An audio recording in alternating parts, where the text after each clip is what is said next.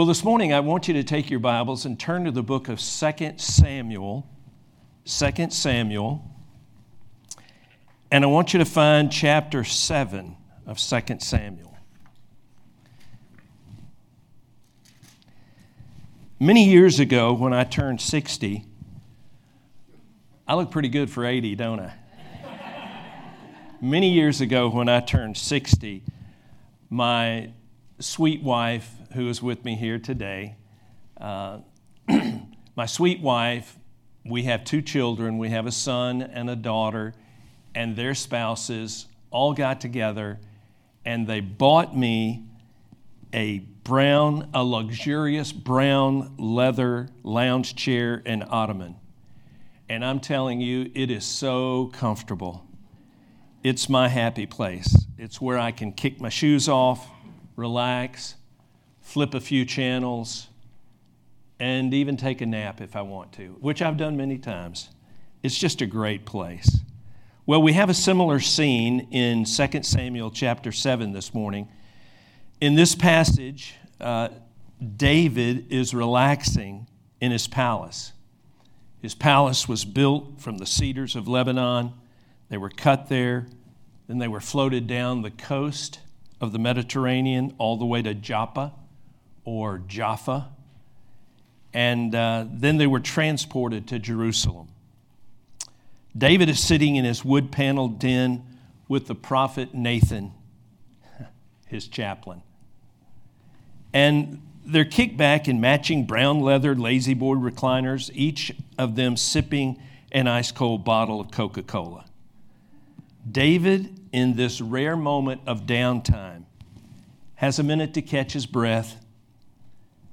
And there were no wars going on. As a matter of fact, if you'll look back to verse 1, it tells us the Lord had given him rest on every side from all his enemies. So David has a little time to think, a little time to relax, to let his hair down with a trusted friend. And in a very tender moment, David shares with Nathan, and we want to listen carefully to this because the words that come from his mouth reveal what's in his heart. So David says to his confidant, Nate, I'm living here in this palace with cedar walls, the finest of Persian rugs, the best decor, a grand view of the city. But the ark of God, he's talking about the tabernacle, the ark of God dwells within tent curtains or animal skins. And David doesn't even have to finish his thought. Nathan knows where he's going, that his desire is to build a house for the ark. And if we go back to chapter 6, you don't need to turn there, just listen carefully. David started off, he took about 30,000 men, and he goes to Baal Judah, to the home of Abinadab. And they take the cart, but they transport it all wrong. They put it on a new cart pulled by oxen, and they get to a certain place along the way, and the oxen cause the cart to almost tumble over. They almost lost the ark. And then Uzzah puts his hand out. You know the story. And the anger of the Lord burned against Uzzah, and he struck him dead. So David is somewhat confused about this. So they leave the ark at that point at the home of Obed-Edom. He's a Gittite. Then a little bit of time passes. And about 3 months later, word comes to David. And he gets the report about how God has been blessing Obed-Edom. So David determines, well, we're going to do it right, and we're going to get the ark to Jerusalem.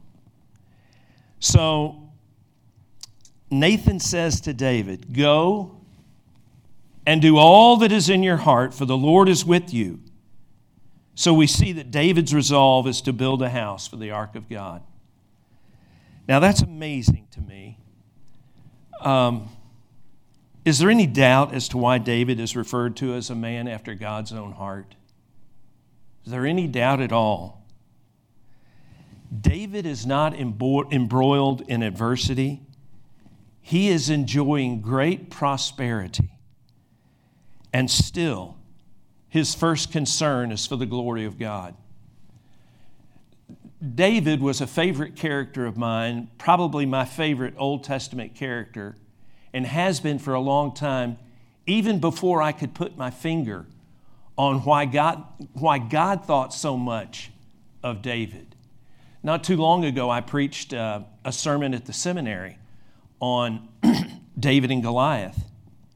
And usually when you hear that message brought, that story, that favorite of especially little boys, you think, and I hear the application made that, do you have giants in your life that need slaying? Can you trust in God to help you slay those giants? I don't really think that's the point. I mean, certainly it happened, and it is a point, but I think the major point of the story of David and Goliath was that David was concerned with the glory of God. David was concerned with the glory of God. Need I say, we should be concerned with the glory of God. It's okay to say amen. I don't know what Bob is having you do, but I'm a Southern Baptist, and it's okay to say amen, because if I have to amen myself through this message, we may be here a while. At any rate, it is, I think, the major point of this passage as well. The glory of God. The chief end of man, as the Westminster Catechism says, is yes. Yes. Very good. To glorify God. Is there any doubt as to why David is referred to as a man after God's own heart? David is concerned for the glory of God, and I agree with what Thomas Carlyle famously said. He said, for every 100 people who can withstand adversity, only one can withstand prosperity. David was living in prosperity, and yet he fought through that. He was the one that, even though he had all these palatial surroundings, said, I've got to do something about the glory of God. I've got to build him a house. That was his desire. That was in his heart. Chapter 7 can easily be divided into 3 sections. Listen to them, and if you're a note taker, jot these down. Number 1, David's resolve. And as we've seen, he had resolved to build a house. Nathan put his stamp of approval on it. And then we see God's reply, and then we see David's response. So David's resolve is to build a house for the ark of God. And in verse 4, we pick up with God's reply. And Nathan goes home, and the Lord speaks to him in the night. Nathan, now this is my paraphrase. Nathan, you spoke prematurely. You put your stamp of approval on something that I didn't put my stamp of approval on. I've been moving about in a tent, even a tabernacle, ever since I brought Israel out of Egypt. And I never complained. This is God saying, you never heard me say, I need a house. You never heard me ask, why have you not built me a house of cedar? Clearly, God was moving about in a box under animal skins so that he could identify himself with his people. Now we move fast forward to the New Testament. Didn't Jesus do the exact same thing? John tells us, and the Word was made flesh and dwelt among us. That word dwelt is an interesting word because it means he pitched his tent. He tabernacled amongst us. He was relating with us. I love the phrase about Jesus that calls him the friend of sinners. Don't you? Doesn't that just do something to you? Chuck Swindoll, whom I did not know other than just listening to him on the radio, has become a close friend since I've been at the seminary. And I heard him say once in a conversation he said he was having with Dr. Stanley Toussaint. He said to Dr. Toussaint, he said, doesn't it just boggle your mind that Jesus wanted to be with sinners?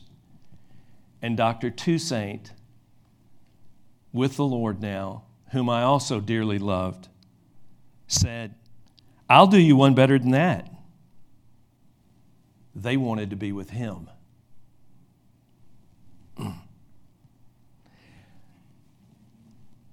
Well, Nathan, God says, say to David, I took you from the pasture, from following the sheep, that you should rule over my people Israel. Let all this stuff sink in. You don't get much lower, and you'll see this when y'all take a trip to Israel. You don't get much lower down the totem pole than a shepherd.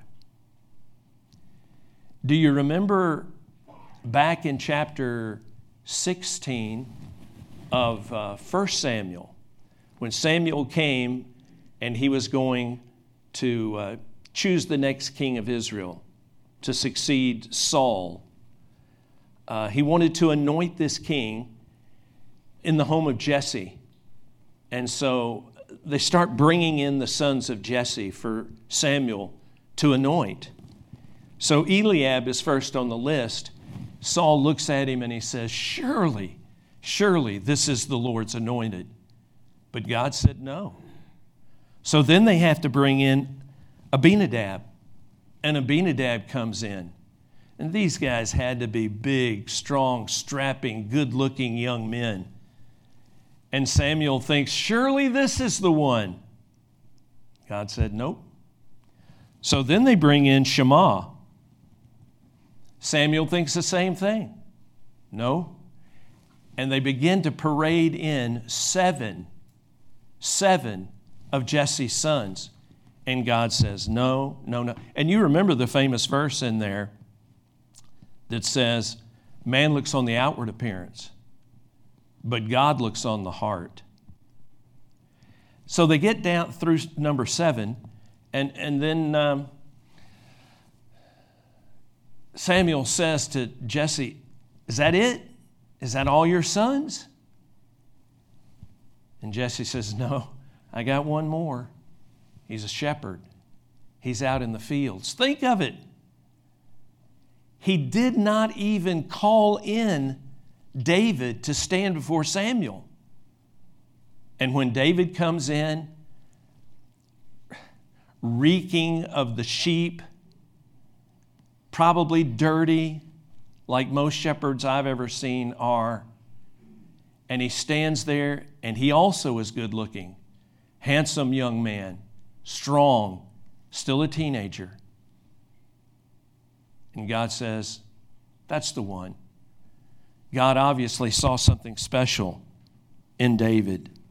And God tells him through Nathan, I took you from the pasture, from following the sheep, that you should rule over my people Israel. Verse 9, I have been with you and cut off all your enemies. I will make you a great name like the names of the great men who are on the earth. In other words, David, you're a turtle on a fence post. You ever seen a turtle on a fence post? I have only in pictures. But I can tell you this, if you ever do, you'll know the turtle didn't get there by himself. Dr. Don Campbell used to say all the time, he referred to himself as a turtle on a fence post. He used to say, it's an amazing thing what God can do through someone who doesn't mind sharing the credit. David was a turtle on a fence post. The sovereign Lord is saying, I am the one who elevated you. I am the one who lifted you up. You are where you are because of my grace. Let me just interject it very quickly. You are where you are because of God's grace. You say, well, I'm not in a great spot. You are in so much a better spot than so many people I know of, than so many people I can think of. I could just begin to name your blessings, and I don't even know you. You're in a great spot. So we come down to verse 11, and here's where we're really going to begin to dig in. Verse 11. Even from the day that I commanded judges to be over my people Israel, and I will give you rest from all your enemies. Now get this. Look carefully. The Lord also declares to you that the Lord will make a house for you. In other words, God had said to David through Nathan, you cannot build me a house. You cannot build me a house. But look what he says here. But I will build you a house. Does this blow anybody else away? I love this turn of phrase. You cannot build me a house, but I will build you a house. In other words, you cannot build me a house, meaning a temple, but I will build you a house, meaning a dynasty, a royal house, a dynasty of kings. And it would originate with David, but it would never end. And Jesus would be the ultimate fulfillment. And it's not lost on David. He gets it. The Messiah was going to come from his loins. The Messiah would be a descendant of his. So God is saying no, but he's also saying, David, you did well that it was in your heart. I'm not going to allow you to build it, but I know what was in your heart, and you were concerned with my glory. Or as F.B. Meyer put it, God is wrapping up the divine no in a promise of infinite blessing. Let me interject something else real quick of the many, many applications we could make here. And I want you to listen to me now.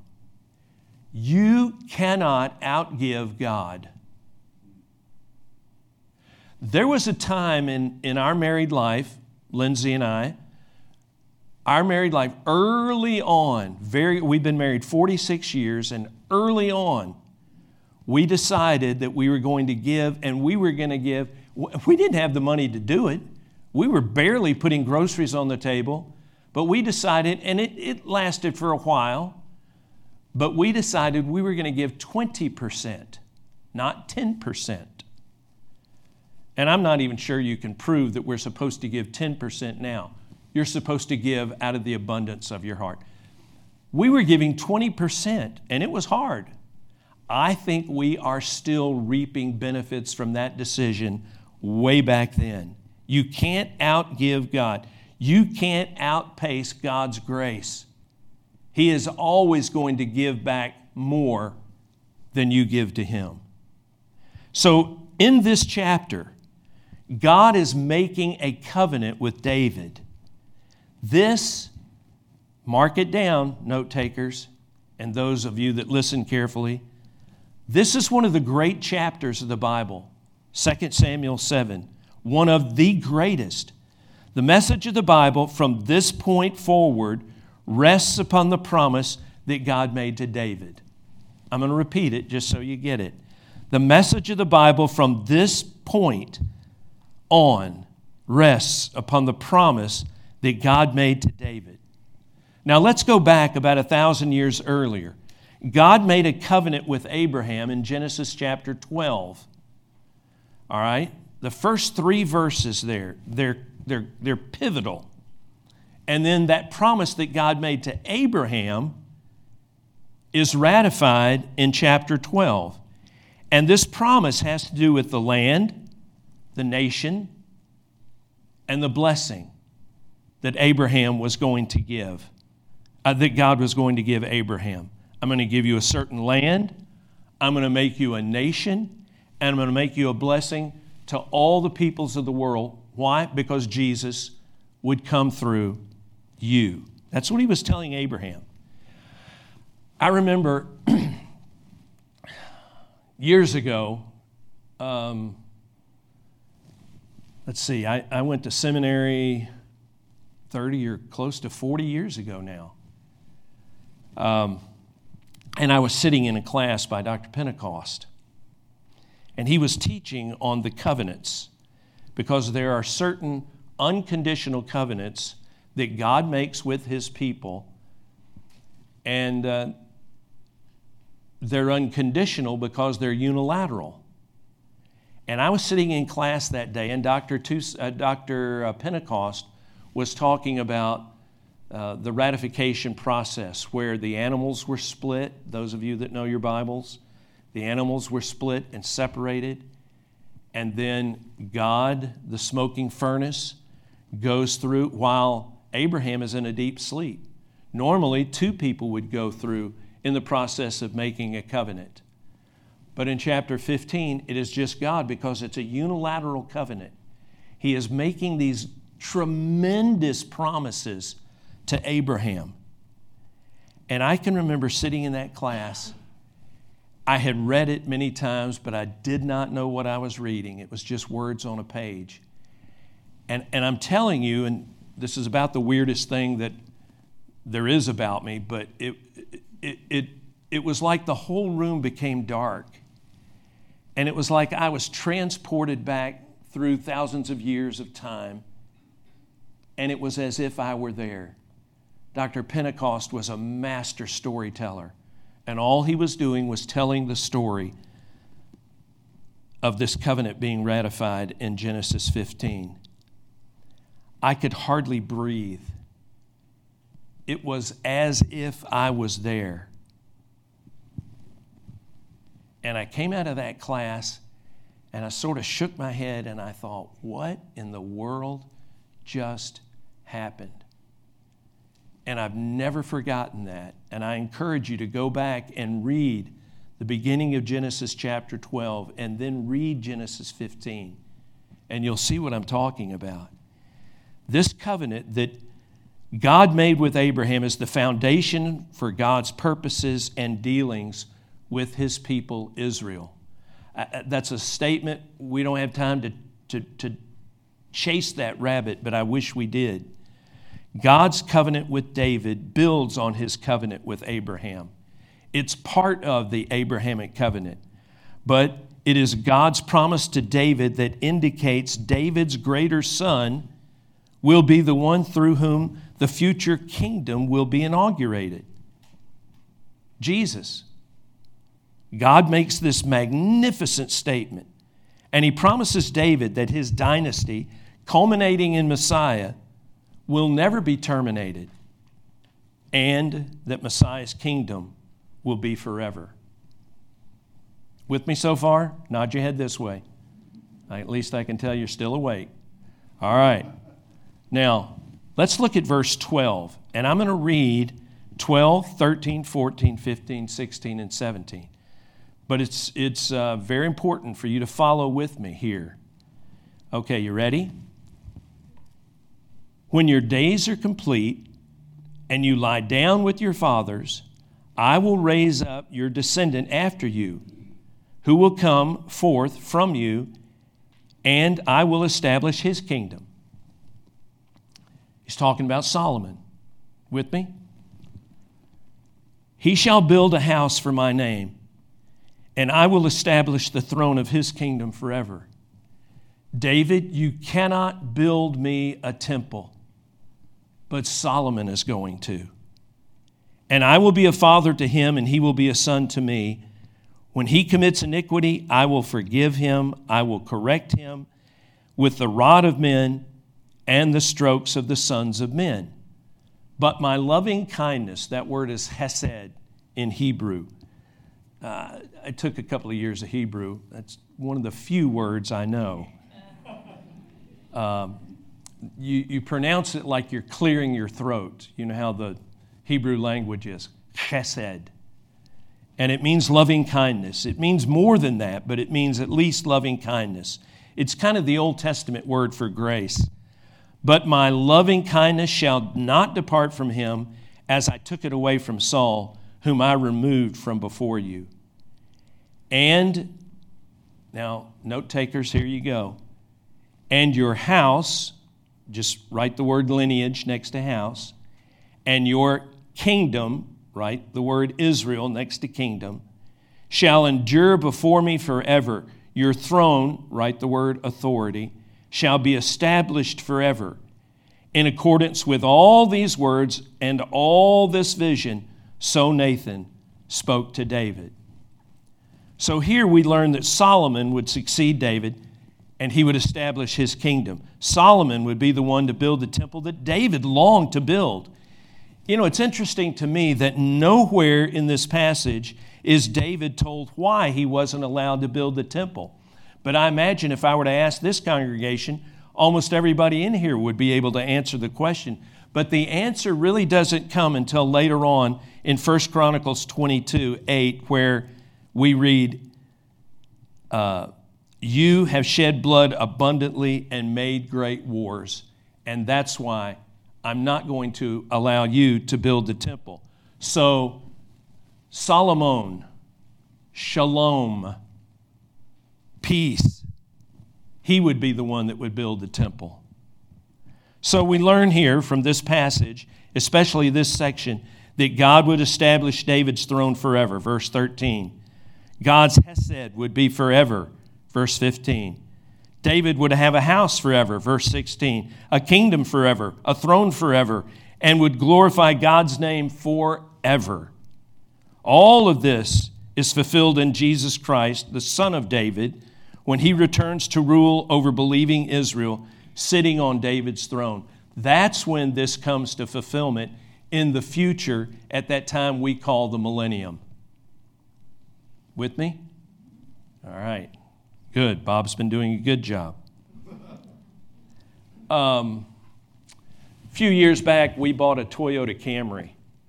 It was a heck of a car. It's probably still running somewhere. I think we sold it when it had over 300,000 miles on it.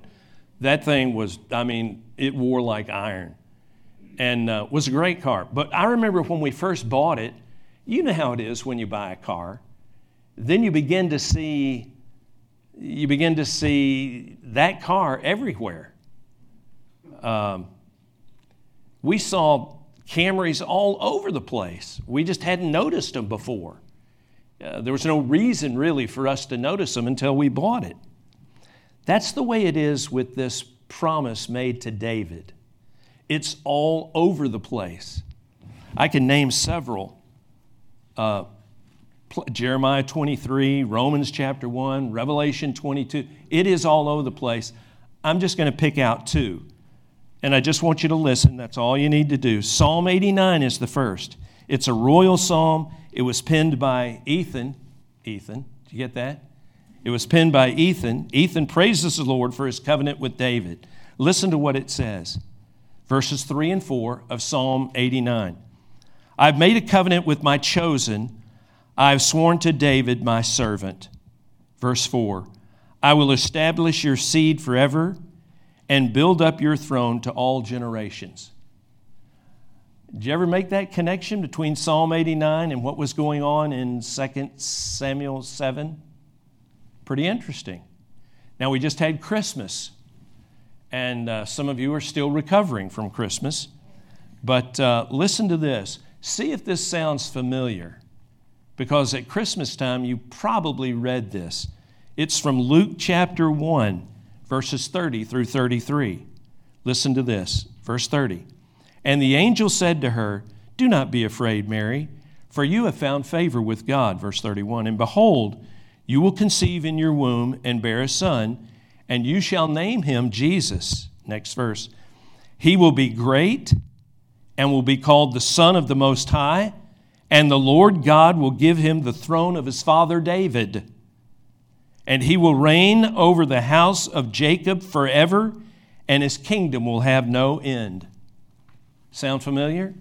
Just what we've been talking about this morning. So the final section of this chapter begins in verse 18 with David's response. Remember, it's David's resolve. He's going to build a house for God, for the ark. God's reply, no, you're not. but I will build you a house. And then David's response. So David enters the tabernacle, and he sits. The text says he sits before the Lord. Now, I don't know if he was kneeling and then he sat back on his haunches, or if he just sat with his head between his knees. I don't know. But I do know this. This, what we're about to read, is one of the most moving prayers in Scripture. And I personally, reading between the lines, see David sitting there weeping, just overwhelmed with emotion. And how could it not be? As Meyer said, God is wrapping up the divine no in a promise of infinite blessing. Talk about hesed. Talk about grace. I read that and I got to thinking about when I received a call from Dr. Mark Bailey at the seminary. I was pastoring a church in South Georgia. I had told my wife, Lindsay, I said, you know, if I ever get a chance to go to Israel, I want to go with Charlie Dyer and Mark Bailey. And lo and behold, we really weren't looking that hard, but one of those trips came up back in 2015. And Lindsay couldn't go. She was teaching school. But she had already been to Israel. I'd never been. And she knew it was a lifelong desire that I'd had, and I was 60 at the time, and really, really wanted to go to Israel. But I didn't want to just go and see the sights. Anybody can do that. I wanted to learn something. I wanted there to be some education along with the inspiration. So I was able to go, and it was a trip of a lifetime. And at any rate, that's kind of when it all started. So a month after the trip, I'm sitting at my desk at the church in my office, and I get an email from Dr. Bailey. And Dr. Bailey said, I'd like to talk to you. When do you have time? And being the smart aleck that I am, I replied and I said to him, well, you're the one who's busy. You let me know and I'll make time. So he said tomorrow at 11 o'clock. Well, the next day, right on the minute at 11 o'clock, I get a phone call, and it's from Dr. Bailey, and he asked me to become the chaplain at Dallas Seminary, which is sort of kind of a lifelong dream. I've always had a great love for Dallas Seminary, always. And I remember after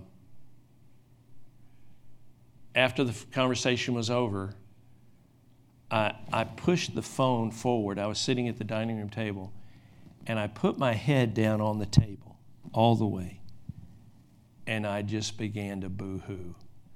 I mean, I was weeping uncontrollably.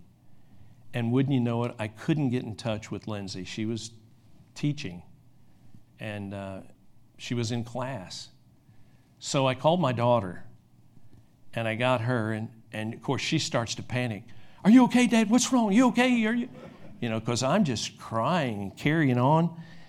And I was able to share with her what was going on. And it was, I can't help but think about that, because I think that's possibly the way it was with David, that he wept in response to the grace of God. You know, and part of that enters in the fact that I knew I was nobody. I mean, I didn't have an inferiority complex. For me, it was solid fact. And I knew I was absolutely a turtle on a fence post. Absolutely. Well, David accepts the Lord's refusal to allow him to build the temple, even though he doesn't know why. And isn't it true that many times we don't know why God says no? I mean, let's just be honest. Let's keep it real, as the kids say. But you can always bank on the fact that God has something better for us.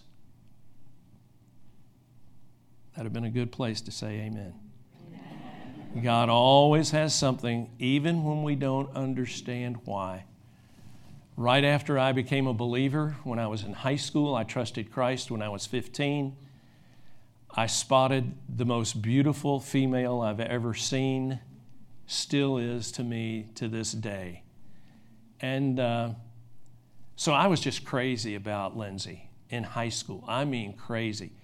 And I went to the house of the guy who had led me to Christ. And by the way, his wife had led Lindsay to Christ. We both came to Christ as teenagers, and we've never gotten over it. Never looked back. Still try to actively share our faith. Lindsay just traveled to Florida and back. And man, if you're not saved and you want to pray you get to sit next to Lindsay on an airplane, because she will sure share the message with you. At any rate, I remember talking to Mike and Patty about how I was praying that Lindsay would just fall madly in love with me. And they said, well, if she doesn't, God's got somebody better for you. And I just thought, no, he doesn't. No, he doesn't. So, at any rate, it's true. I was fortunate in my case. She did finally see the light. And I was glad that she had that conversion experience. But you've heard of John Newton, the slave trader who became a pastor following his conversion. And he wrote such hymns as Amazing Grace. This is what he said. This is a great quote, so listen to this. Everything is necessary that he sends. Nothing can be necessary that he withholds. If it is in your life, you must need it, even if it is bad. If it is not in your life, you don't need it, even if you think you do. Yeah, I don't know that I would have said amen at that point either, because that's a tough one, but it's true. It's absolutely true. David sits before the Lord, weeping, and he asks, who am I, O Lord God? And what is my house that thou hast brought me this far? From the fields and from the sheep and from nothing. I am nothing but a turtle on a fence post. Well, that's in the Hebrew. He says, I am where I am because of your grace, and you are where you are because of his grace. Look at verse 20. And again, what more can David say to thee? For thou knowest thy servant, O Lord God. O Lord God. Excuse me. And for David to recognize that really shows a lot of humility on his part. If you're honest, you won't be proud. And if you're proud, you're not honest. David continues to give thanks for God's goodness and his sovereignty. David addresses God in this prayer 7 times as, O sovereign Lord. 7 times he refers to him that way. And in humility, he refers to himself 10 times as your servant, your servant, your servant. He might as well be saying, I'm a turtle on a fence post. I'm a turtle on a fence post. I'm a turtle on a fence post. Now, you may be saying, well, I'll never be a King David, nor will I. But you're the son of a greater king. And you're the daughter of a greater king. You say, but I'm in a dead-end job, or I'm trapped in obscurity. What difference does it make when you're serving a king? Joseph was in prison. Daniel was in exile. Moses was on the backside of the desert. Peter was crucified upside down. Paul, along with John the Baptist, both had their heads removed. And our king died on a cross.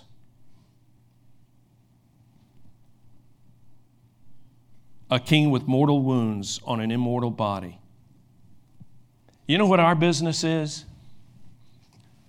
Our business is to be faithful. If you don't take anything else away from this message, just remember, our business is to be faithful. Our business is to be busy doing what God wants us to do. Our business is to be servants. Our business is to be turtles. Amen? How do we do that? Well, I'll close with this. James 4 says, draw nigh unto God and He will draw nigh unto you. I got to tell you this. I've got a friend who had 4 little girls, and they were very diligent at teaching their girls scripture memory verses. And they were working with their youngest girl, Joanna. And she was learning James 4:8. Draw nigh unto God and He will draw nigh unto you. That's the King James. And of course, she didn't quite understand it. So they had her say it. And she said, draw a knife on God and He'll draw a knife on you. 2 verses later, he says, humble yourselves in the presence of the Lord, and He will exalt you. Let Him do the exalting. And you know what? You may not be exalted on this earth, but if you're a faithful turtle, you'll be exalted. Maybe not on this earth, but there is coming a day when you'll be exalted, because the way up is down. Let me pray, and then we can move on to the Lord's Supper. Lord, thank You for the life of David. Thank You for the good that we can learn and take away from his life. And we also want to thank You most of all for the Lord Jesus, who loved us and died for us and took away our sins. Lord, thank You that even though we are great sinners, that Jesus died in our place. He was our substitute. And You poured out Your wrath on Him, and in exchange, we get to be forgiven. So thank You, Lord, that Jesus came back from the dead. It not only proved that He was God, but it proved that You accepted His payment for us. So we give You all the praise, especially as we take time now to remember that as we celebrate the Lord's Supper. We pray all these things in Jesus' name. Amen.